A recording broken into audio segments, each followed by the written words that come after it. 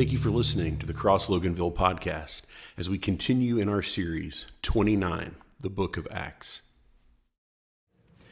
So we've been going through the book of Acts, and if you go back and kind of look at the first 13 chapters, here would just be some basic observations I would make. The gospel, the good news of Jesus Christ, is beginning to spread to all people. The church was pretty much birthed in Jerusalem. The town of Antioch has become gospel hub, the sending church, the missional church, but the gospel is beginning to spread. And I'm talking about it comes first to the Jew and then the Gentile, Samaritans, other people are starting to embrace the gospel. The church is growing. And one of the things we know about a work of God when the church begins to grow is that you're going to experience persecution. Persecution is the norm of what we read about here in Scripture. And I think a lot of times when we're walking with God and we feel like we're leaning in and pressing into the Lord, that we should be immune of persecution and adversity. But we live in a fallen world, and I can promise you that the deeper you get with the Lord and the more you press in, you're going to be persecuted and attacked from a lot of different areas. People are starting to get set free here in the book of Acts, and other people want to fight.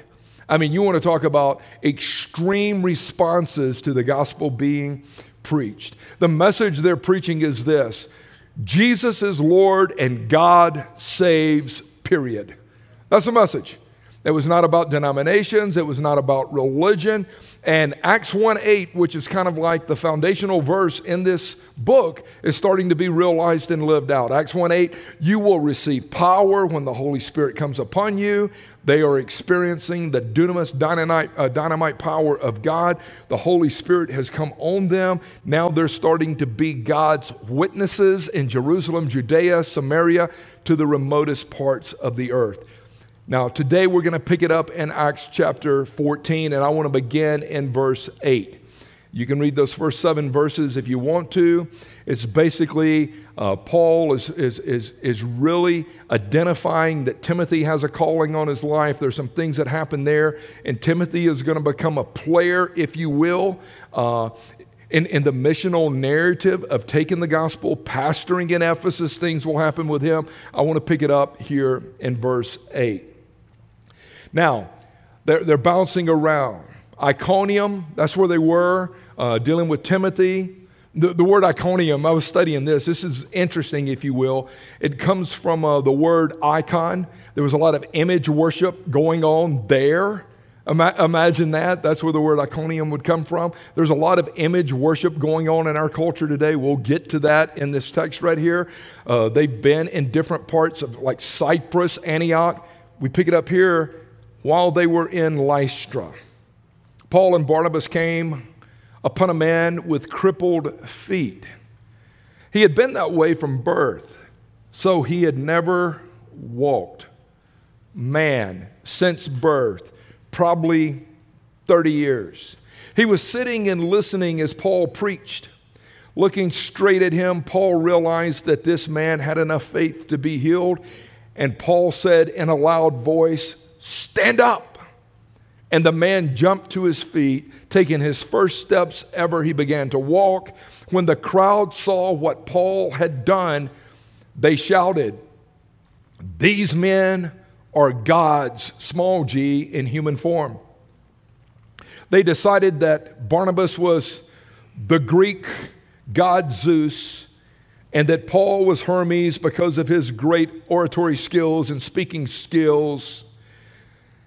Now, the temple of Zeus was located just outside of town, so the priest of the temple and the crowd, they brought bulls as a sacrifice, wreaths, flowers to the town gates. Then they prepared to offer these sacrifices to the apostles.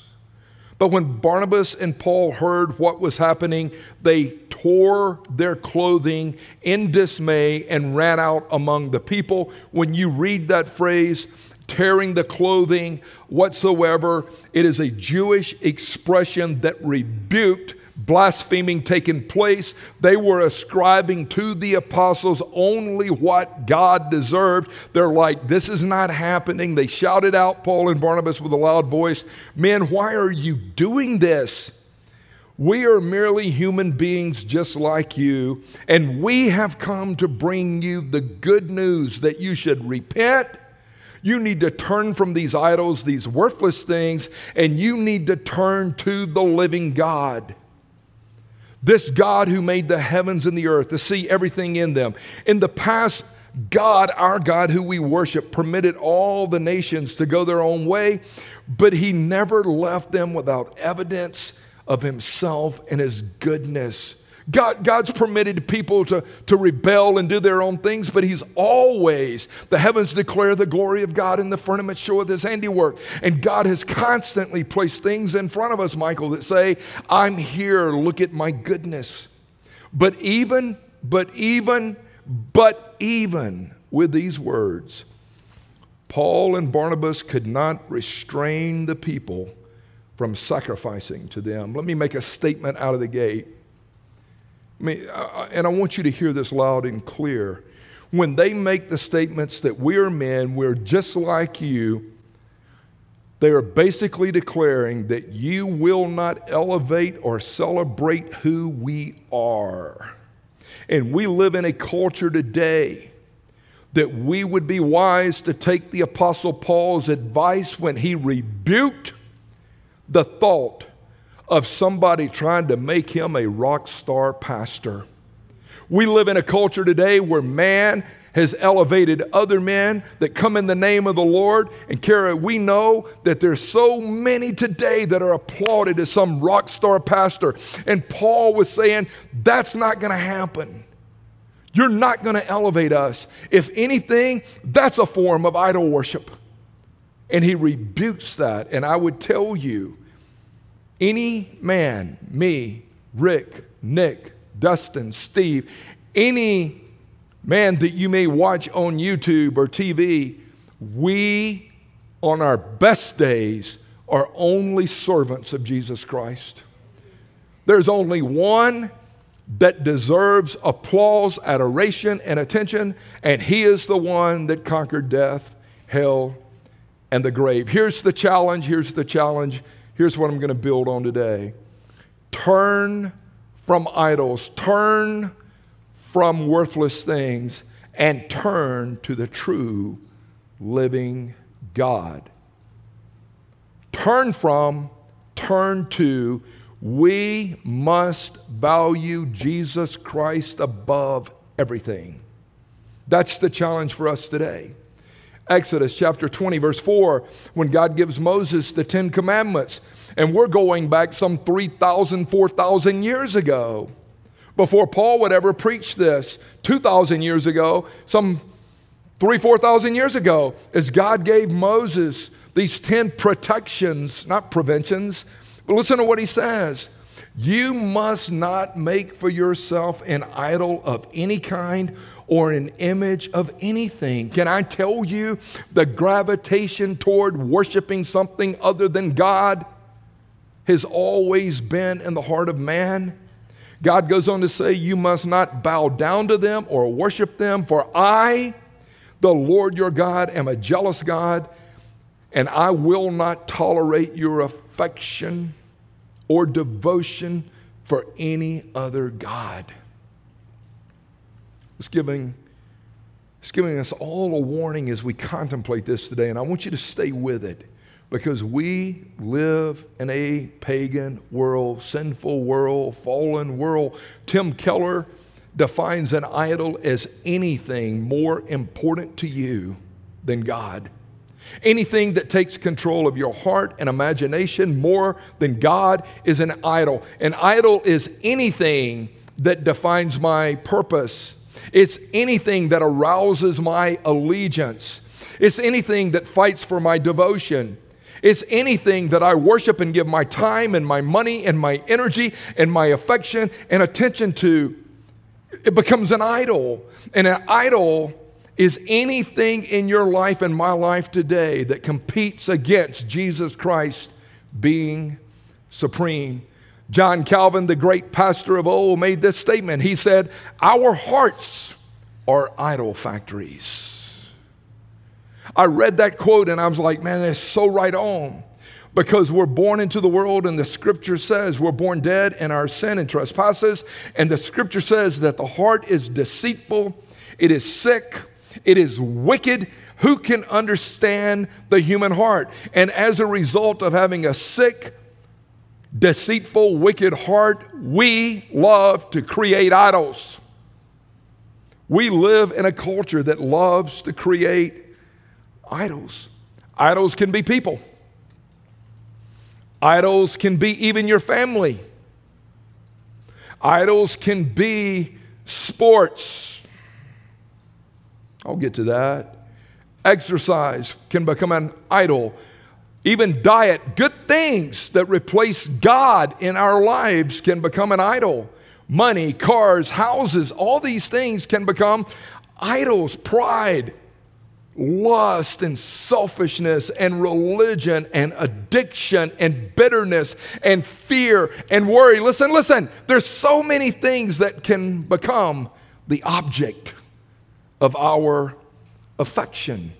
You look around us today, and even what I'm using here this Sunday morning to keep my notes on, technology can move from an icon to an idol in a hurry.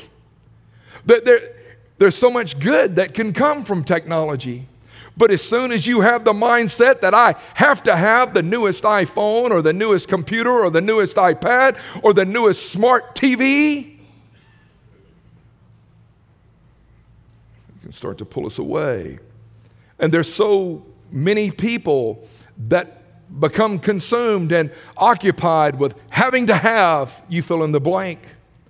Social media is one of the greatest icons in our day. And when you look at it, it has consumed the life of so many. I mean, you constantly have to open up that Facebook, Instagram, or whichever one you're using, and you're wanting to see how many people have commented on your cute little picture, how many likes you got.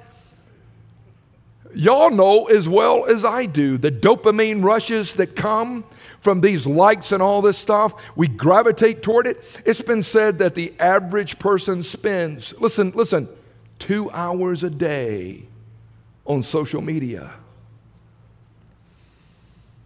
Social media is one of those things that has hijacked so many people in their lives. There's bullying and there's threats and all this stuff. And it's like, I was hanging out with one of my brothers on Friday, and he was talking about how law enforcement, oftentimes, they just got people that patrol social media. And some redneck in this area had posted that he had killed some big deer and posted it on his Facebook thing, and it's not hunting season, and it's out there for the world to see.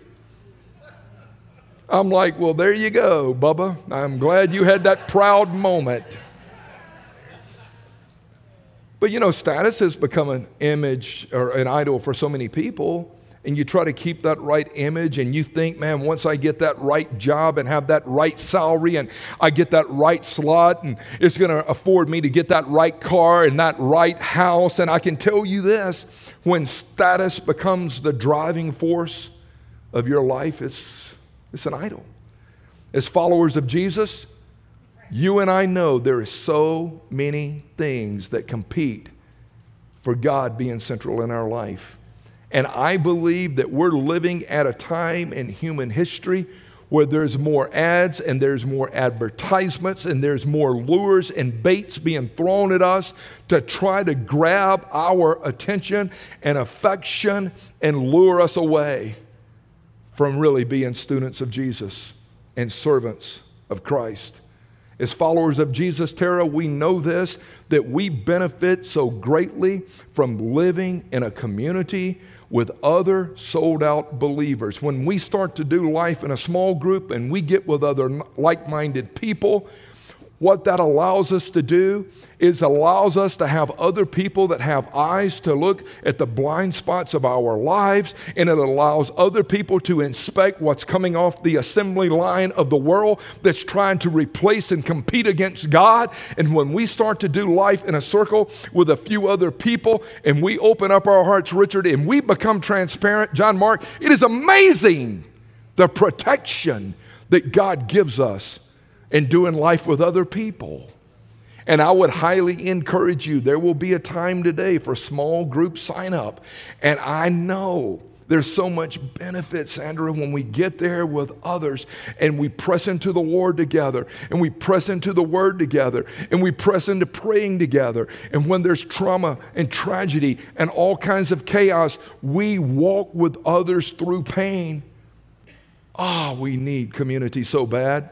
And we have so many different tracks that will help you, whether it's our recovery ministry, people dealing with addictions and all that, it meets twice a week. Whether it's a divorce care, maybe you have been kicked to the curb and you're trying to figure it out again.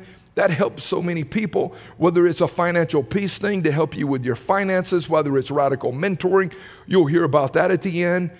Rick will speak about the importance of student culture and seeing people, man, belong and grow and be able to have a place where they can flourish in their walk. I would highly encourage you to get connected. And I can tell you, whether you're a pastor, whether you're a teacher, whether you're just a mom or a dad or a coach or a friend, you benefit from having other godly people around you that can keep an eye on you. Hey man, chill for a second. You're starting to give all your time toward travel ball. You're starting to give all your time towards your boat and hanging out at the lake. You're starting to give all your time and attention to, you fill in the blank. Hey, let's protect our hearts and keep Christ center of what we do. Let me break down some practical thoughts. We must turn from idols, worthless things, and turn to the true living God. Number one, I would say you've got to be willing to identify what the idol is, what your idol is. In Psalm 115, 700 years before Christ came on the scene, even the psalmist said, their idols are merely things of silver and gold. They're shaped by human hands.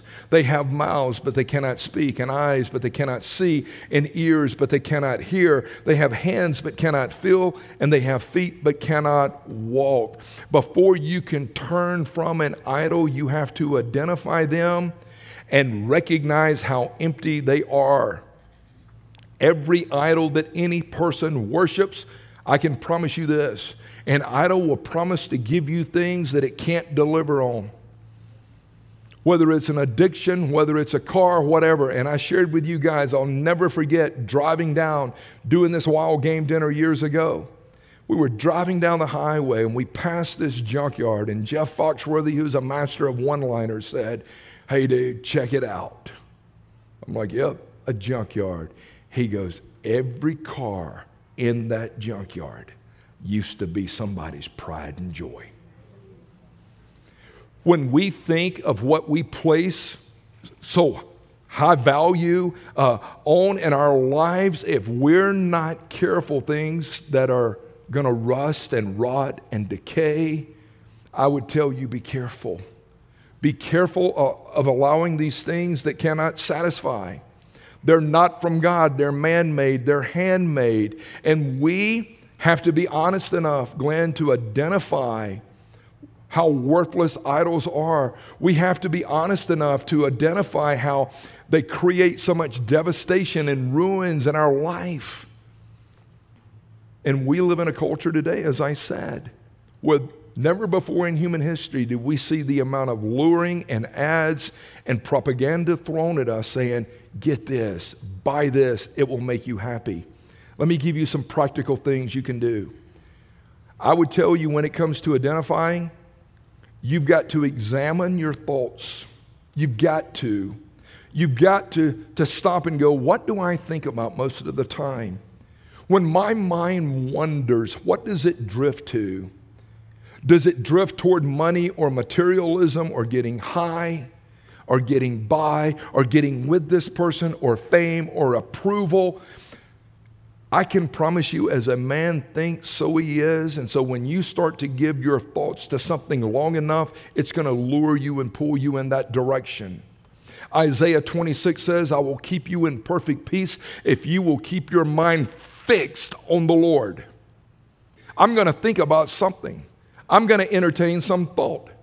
So I would highly encourage you in your quiet time, in prayer time, assuming that you have a quiet time, in a prayer time, get along with the Lord and get honest and allow the Holy Spirit to turn on His searchlight in your heart to say, all right, where do my thoughts gravitate? When I'm just kind of idle, just kind of cruising, what do I allow my mind to be fixated on? And another thing I would tell you is examine your attention. I'm giving my attention to something, so I would ask, what would I rather be doing than walking with Jesus, worshiping Jesus, and glorifying God? Where would I rather be? What am I giving my attention to? What's consuming my time? What's keeping me from being a kingdom productive person in the body of Christ?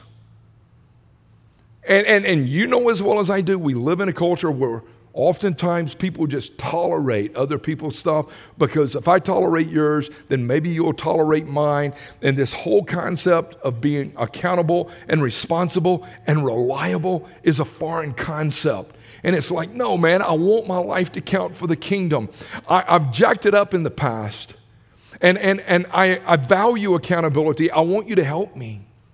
Another thing we can do is to examine our finances.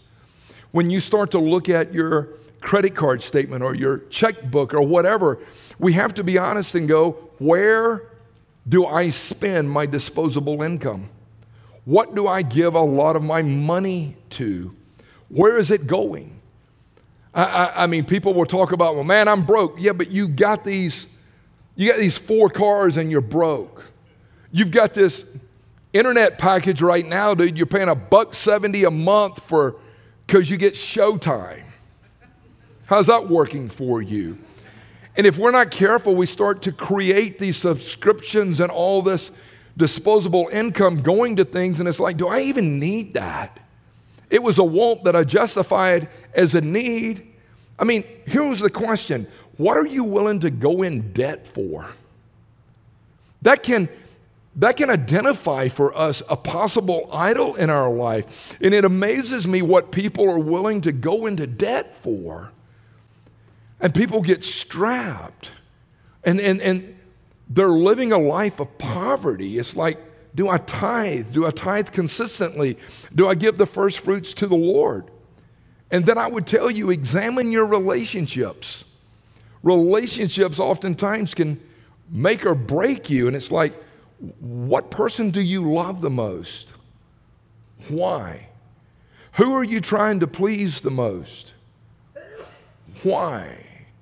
Whose voice do you empower the most? Why?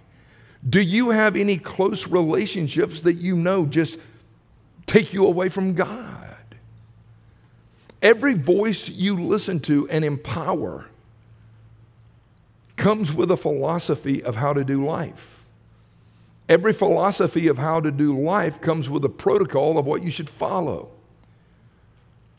We're going to listen to something. Some of us are so defeated because we're empowering the voices of the past. And God is like, stop it. You're a new creation. I love you. I'm for you. And if I'm for you, who can be against you? We're allowing the voice of the critic oftentimes to drive our narrative. Can I tell you something? I realize that pastoring, I realize in leading other people, that I signed up to be attacked. And I think oftentimes we think, man, I gave my life to Jesus. I'm going to walk with the Lord. Man, I've got like this immunization now against anybody hating me or not liking me. The enemy is coming to steal, kill, and destroy, and I have to look at these relationships. You want to know another big one for us is to examine your concerns. It's like, what do I worry about? What do I fear losing? It might be in that area right there that has become an idol. I've got this fear of losing my parent. I've got this fear of losing. I've got this worry that's taken me down. And if we're not careful, that becomes an idol. We start to allow our thoughts and attention to gravitate toward that. I mean, I think one of the simplest things, Mama Kay, is to look and go, I need to examine my prayer life and my word time. How much time am I just really sanctifying to the Lord in prayer, sitting before the Lord, meditating on Scripture, combing through the Psalms, combing through the Proverbs? How much time am I leaning in and pressing into the Lord? I would encourage you to please examine and identify the desires of your heart. You've got to identify what the idol is. Second, refuse to minimize your idol and call it just a vice or just a habit or just an addiction. Don't minimize it. Call it what it is. Just call it sin. You've got to call it what it is. Verse 8 in Psalm 115 says, those who make idols become like them, and so do all who trust in them. Idols are dead. They're man-made. They're handmade. They're not God-made. And those who worship idols live dead, defeated lives. I'm worshiping something that's not alive. I'm worshiping something that's going to expire. And I can promise you I live there. You've got to refuse to excuse whatever it is. It's just my personal preference. Well, that's just one of my liberties that I have. You've got to call it what it is. What is that? It's sin. Having something before God is sin. When I was growing up, I'm telling you, by the time I reached those teenage years and figured out I might be able to go somewhere with this, in baseball was my idol. I worshiped that game. People used to say, man, if you're going to make it, you got to eat it, you got to live it, you got to sleep it. And guess what I did? I ate it. I lived it. I slept it. I laid in bed at night after games, replaying certain pitches, replaying certain situations of a ball game.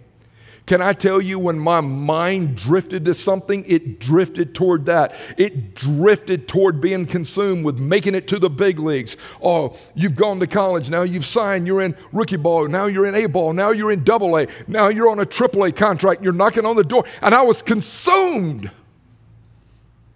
Man, it drove everything about me. And the Lord said, that's your God.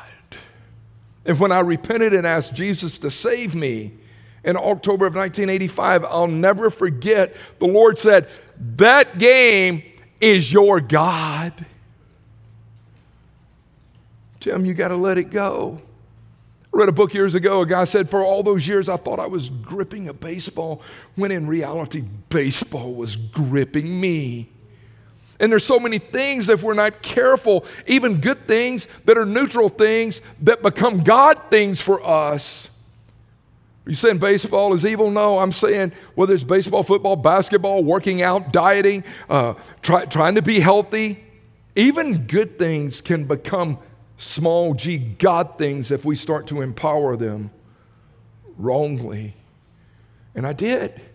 I'm like, Lord, how do I play this game and prepare to be the best that I can be without allowing it to rule and champion my heart? He's like, you're going to have to learn to prioritize this stuff. It's a job, Tim. It's a game. It's got an expiration date to it.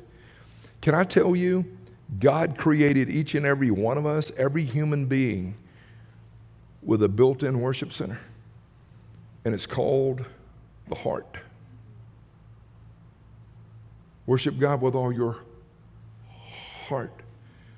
Inside of every person, you've got this built-in worship center. And can I tell you, Dallas, when we worship the right thing, the Lord, our hearts come alive. But the problem is, for most of us, we oftentimes worship the wrong thing. When we read in Matthew 21, when the angel of the Lord spoke to Joseph and he makes this statement, he says, Joseph, Mary is going to give birth to a son and you're to name him Jesus, and he is going to save his people from their sins. His name is Jesus. God is our salvation. When he comes, he's going to come and save people from their sin. He didn't say that he's going to save them from their vices or idols or addictions, or he's going to save them from sin. What has disrupted each and every one of us at the core? Sin. But have you noticed that it has become a sin to call sin sin? It's become a sin to call sin sin in our society. We've got all these other words and we've got all these other labels. And one of the things that breaks my heart, we've eliminated kneeling at the altar, and we've eliminated crying out to God in violent repentance for sitting on a secular therapist's couch vomiting up our problems. We've traded kneeling at the altar, dealing with our hearts before God and the sin inside, for consuming blue pills to numb us. We have traded kneeling before the altar and crying out to God in repentance for a bottle of wine to drown our sorrows. We live in a culture where people don't want to call sin, sin. How'd you get in this situation? I ain't calling it that. I just got some issues. And I look around and I was thinking, like, people are drowning all around us in something they don't even believe in. If you don't believe in sin, how can you repent from sin? And I look at so many people's lives and they have no hope and they have no purpose and they have no value. They have no worth. They're struggling. And we can help people identify like these issues in their life. But until a person says, I've got to have Jesus. I've got friends that are Christian counselors, and they've helped millions of people literally over the years. And I look and I go, that is helpful because they're pointing people to Jesus to deal with what the core operational belief is. But so much of what we hear now is psychotherapy, and it doesn't deal with the core heart issues. And we need our hearts changed. And the problem in this woke culture that we find ourselves living is so many pastors will not talk about sin, will not talk about confession, will not talk about repentance. And when John the Baptist hits the trail blazing out there, he starts preaching a message saying, repent, turn from your sin and your systems and all. Return to the Lord, repent, get right with God. The kingdom of heaven is at hand. And the kingdom of heaven is at hand today. Philip Yancey, one of my favorite writers, he said there's only two types of people in the world. Sinners who admit it and sinners who don't. I needed salvation.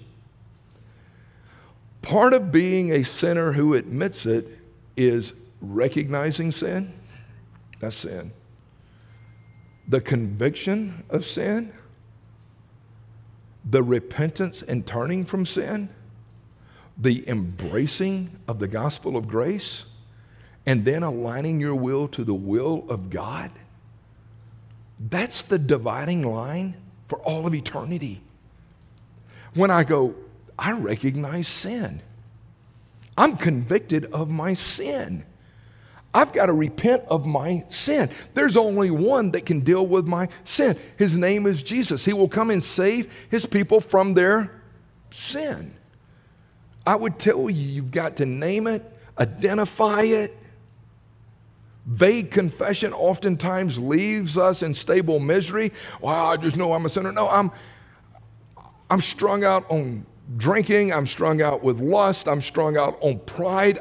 When we start to specifically itemize what our bondage area is, our sin is, we've got a chance to move toward healing. Here's a third thing I would say to you.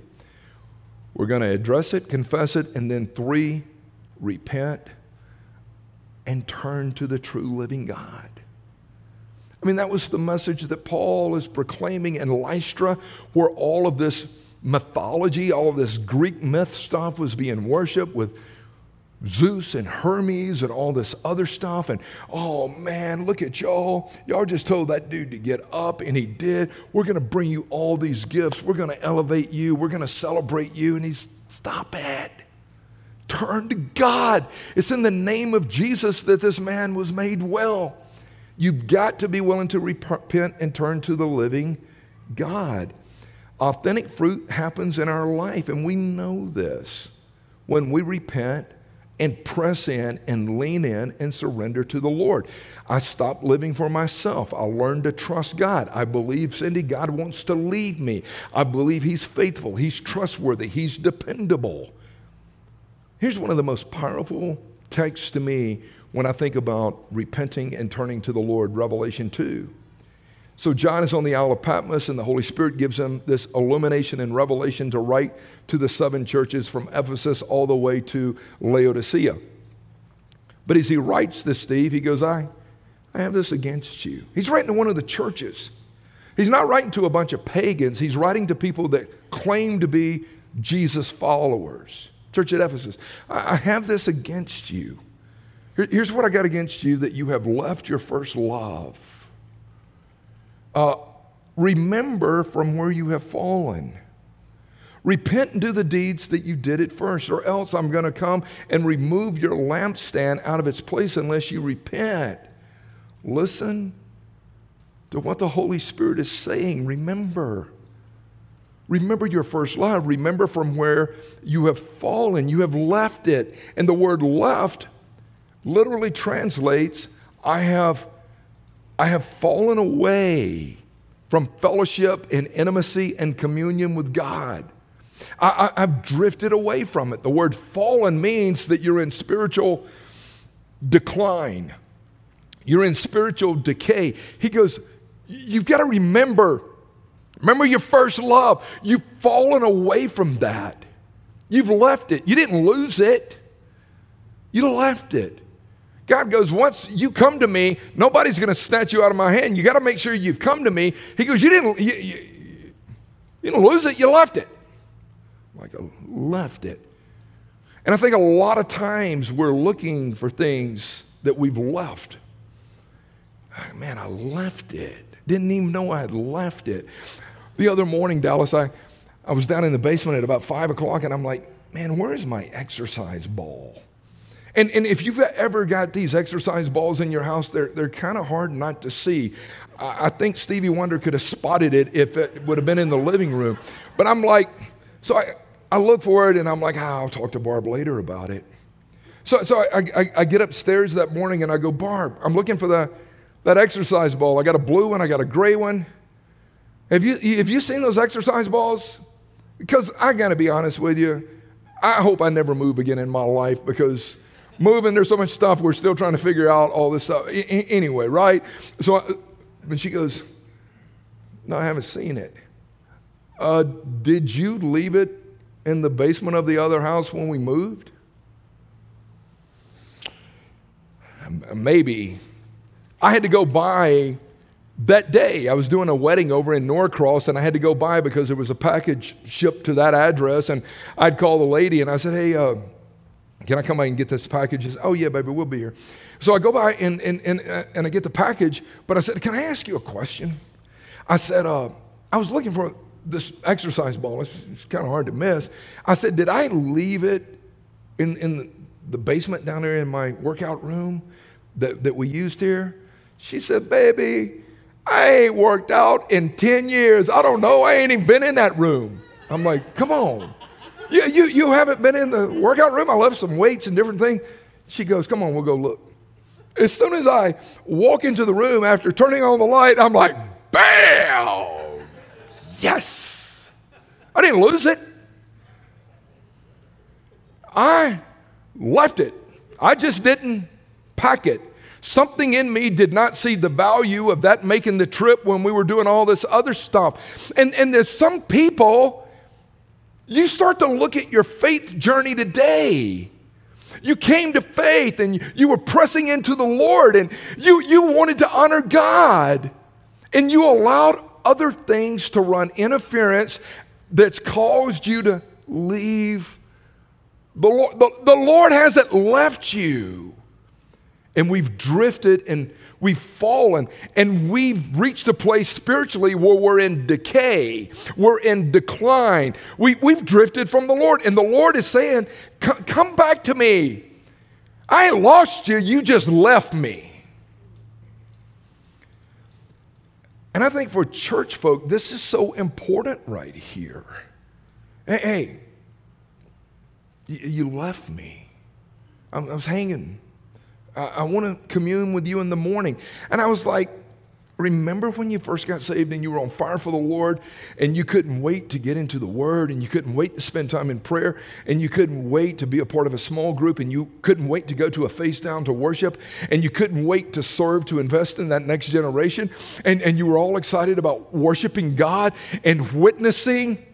I was like, come on, you got to remember. And then after you remember, you got to repent. I've jacked it up. Repentance involves this deep conviction in our soul and our hearts and our minds where we see ourselves guilty, deserving death and hell and eternal separation. I mean, if I'm truly repenting, there's going to be this godly sorrow that says, look, I'm convicting you. You've wronged this relationship. I love you. Like repenting is a sincere cry of the heart where we turn from sin and we confess our need and dependence and allegiance and devotion to Jesus. 2 Corinthians 7 says the sorrow that is according to the world, or the sorrow that is according to the will of God produces a repentance without regret. The godly sorrow that only God can bring about, it brings about this repentance without regretting who's going to maybe not like this or what I'm going to have to give up or what I can't do any longer. He goes, do you realize that godly sorrow, when you repent, you don't have any regrets? It's like, man, I have found the greatest thing ever known to man, a relationship with Christ and the joy of the Lord. But he says, but the sorrow of the world produces death. Look at what you're giving up. Look at what you're going to lose. Look at all those friends that are going to mock you. So look at that. You're not even going to have a social drink. You're not even going to occasionally, man, just blow one and get high with us. You're not going to do that anymore? No. It was an idol. It had consumed me. All of my disposable income was going in that direction. I lived in misery. No, I don't want to do that anymore. I met Jesus, the resurrected King. And I've got hope for the first time, and peace for the first time, and purpose for the first time, and joy for the first time. A repentance without regret. It's like, man, if we can get to the place as followers of Christ where we change, that's what repentance means. It means to change. It means to unplug from whatever source that you've been plugged into and plug only into Jesus. If the church can move from this apathetic love to this appreciating love of Jesus, you're going to walk with me. Man, I got to get back right with God. I got to eliminate any idol, any worthless thing that's sabotaging my walk with God. And then he says, hey, you got to remember it. You got to repent. And then he goes, why don't you return to what you were doing at first? You remember when you were so fired up? Remember when you were just fired up about the basics before you ever heard about whether tongue talking or not tongue talking, or predestination and election or not predestination and election, or whether Baptist, Methodist, Presbyterian? You remember when you fell in love with Jesus before all this other peripheral stuff started becoming arguments and debates? Yeah. Why don't you do what you did at first? Why don't you get back to the basics? Remember when God, even writing through James, says, why don't you just draw near to God? And God says, hey man, I'm going to draw near to you. Why don't you just press into the Lord? And I've met so many people over the years, when they first got saved, they were on fire. And for whatever reason, they've drifted, they've fallen. You go, hey, you remember what you were doing when you were first saved? I was going to church worshiping. Were you really? Then go to church and worship again. Go hang out in a community of believers and do it again. Hey, you remember when you first got saved? You were doing devotions every morning and you had a prayer journal and you were pressing into the Lord. I do. Do devotions again. Remember when you first got saved and you started listening to worship stuff? Yes. You remember you just put the Doobie Brothers and Foreigner and the Eagle stuff over there going, I got to get my mind fixated on the Lord. Yeah. Remember, since you've drifted, you started listening to all this talk radio junk and all this political nonsense that you continue to listen to. Start listening to worship again. Really? Yes. Man, I was singing songs, man. Driving down the road. Start singing again. Remember when you first got saved, you were tithing faithfully? Start giving again. Remember when you first got saved, you wanted to serve? Start serving again. Remember when you first got saved, you were on fire and you were sharing your story with other people about the redemptive work of the Lord? Start sharing your story again. Because that's what he says. Why don't you do what you did at first? When you came to me and I was enough, it's like it's so easy to drift away. There's a lot of songs about drifting away, huh?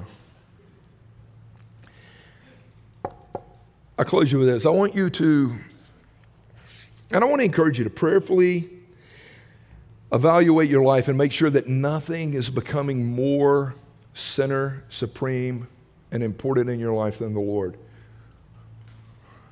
I mean, as iron sharpens iron, Dallas, we sharpen one another.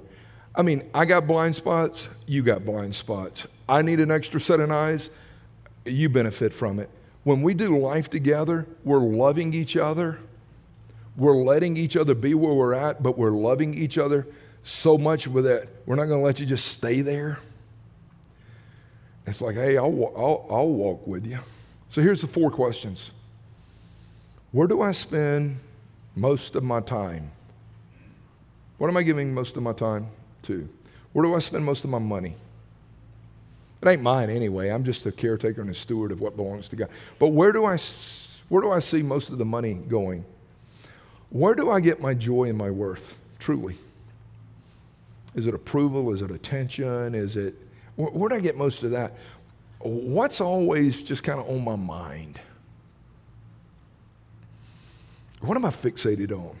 What's stealing so much of my attention? I mean, for some of us, we're so sideways with other people in fellowship, and people get mad when we don't carry out their agenda. I've noticed that in ministry, that how other people's ideas are not my assignment, but when you don't make it your assignment and it's their idea, you haven't heard from God, brother. And people can start to get bitter and rage and slander, and it's like, stop. What does the Lord mean to you? How strong is your affection for the Lord today? How's your word time and your prayer time? How honest are you with confessing any idols that are competing against Jesus? Yes. God's going to see us through this thing. We might die in the process. That's where these disciples were. God is enough. God's going to see us through it. Even if we die, we're going to worship the Lord. Yes. I'm going to worship the Lord. Let's rally together and worship the Lord.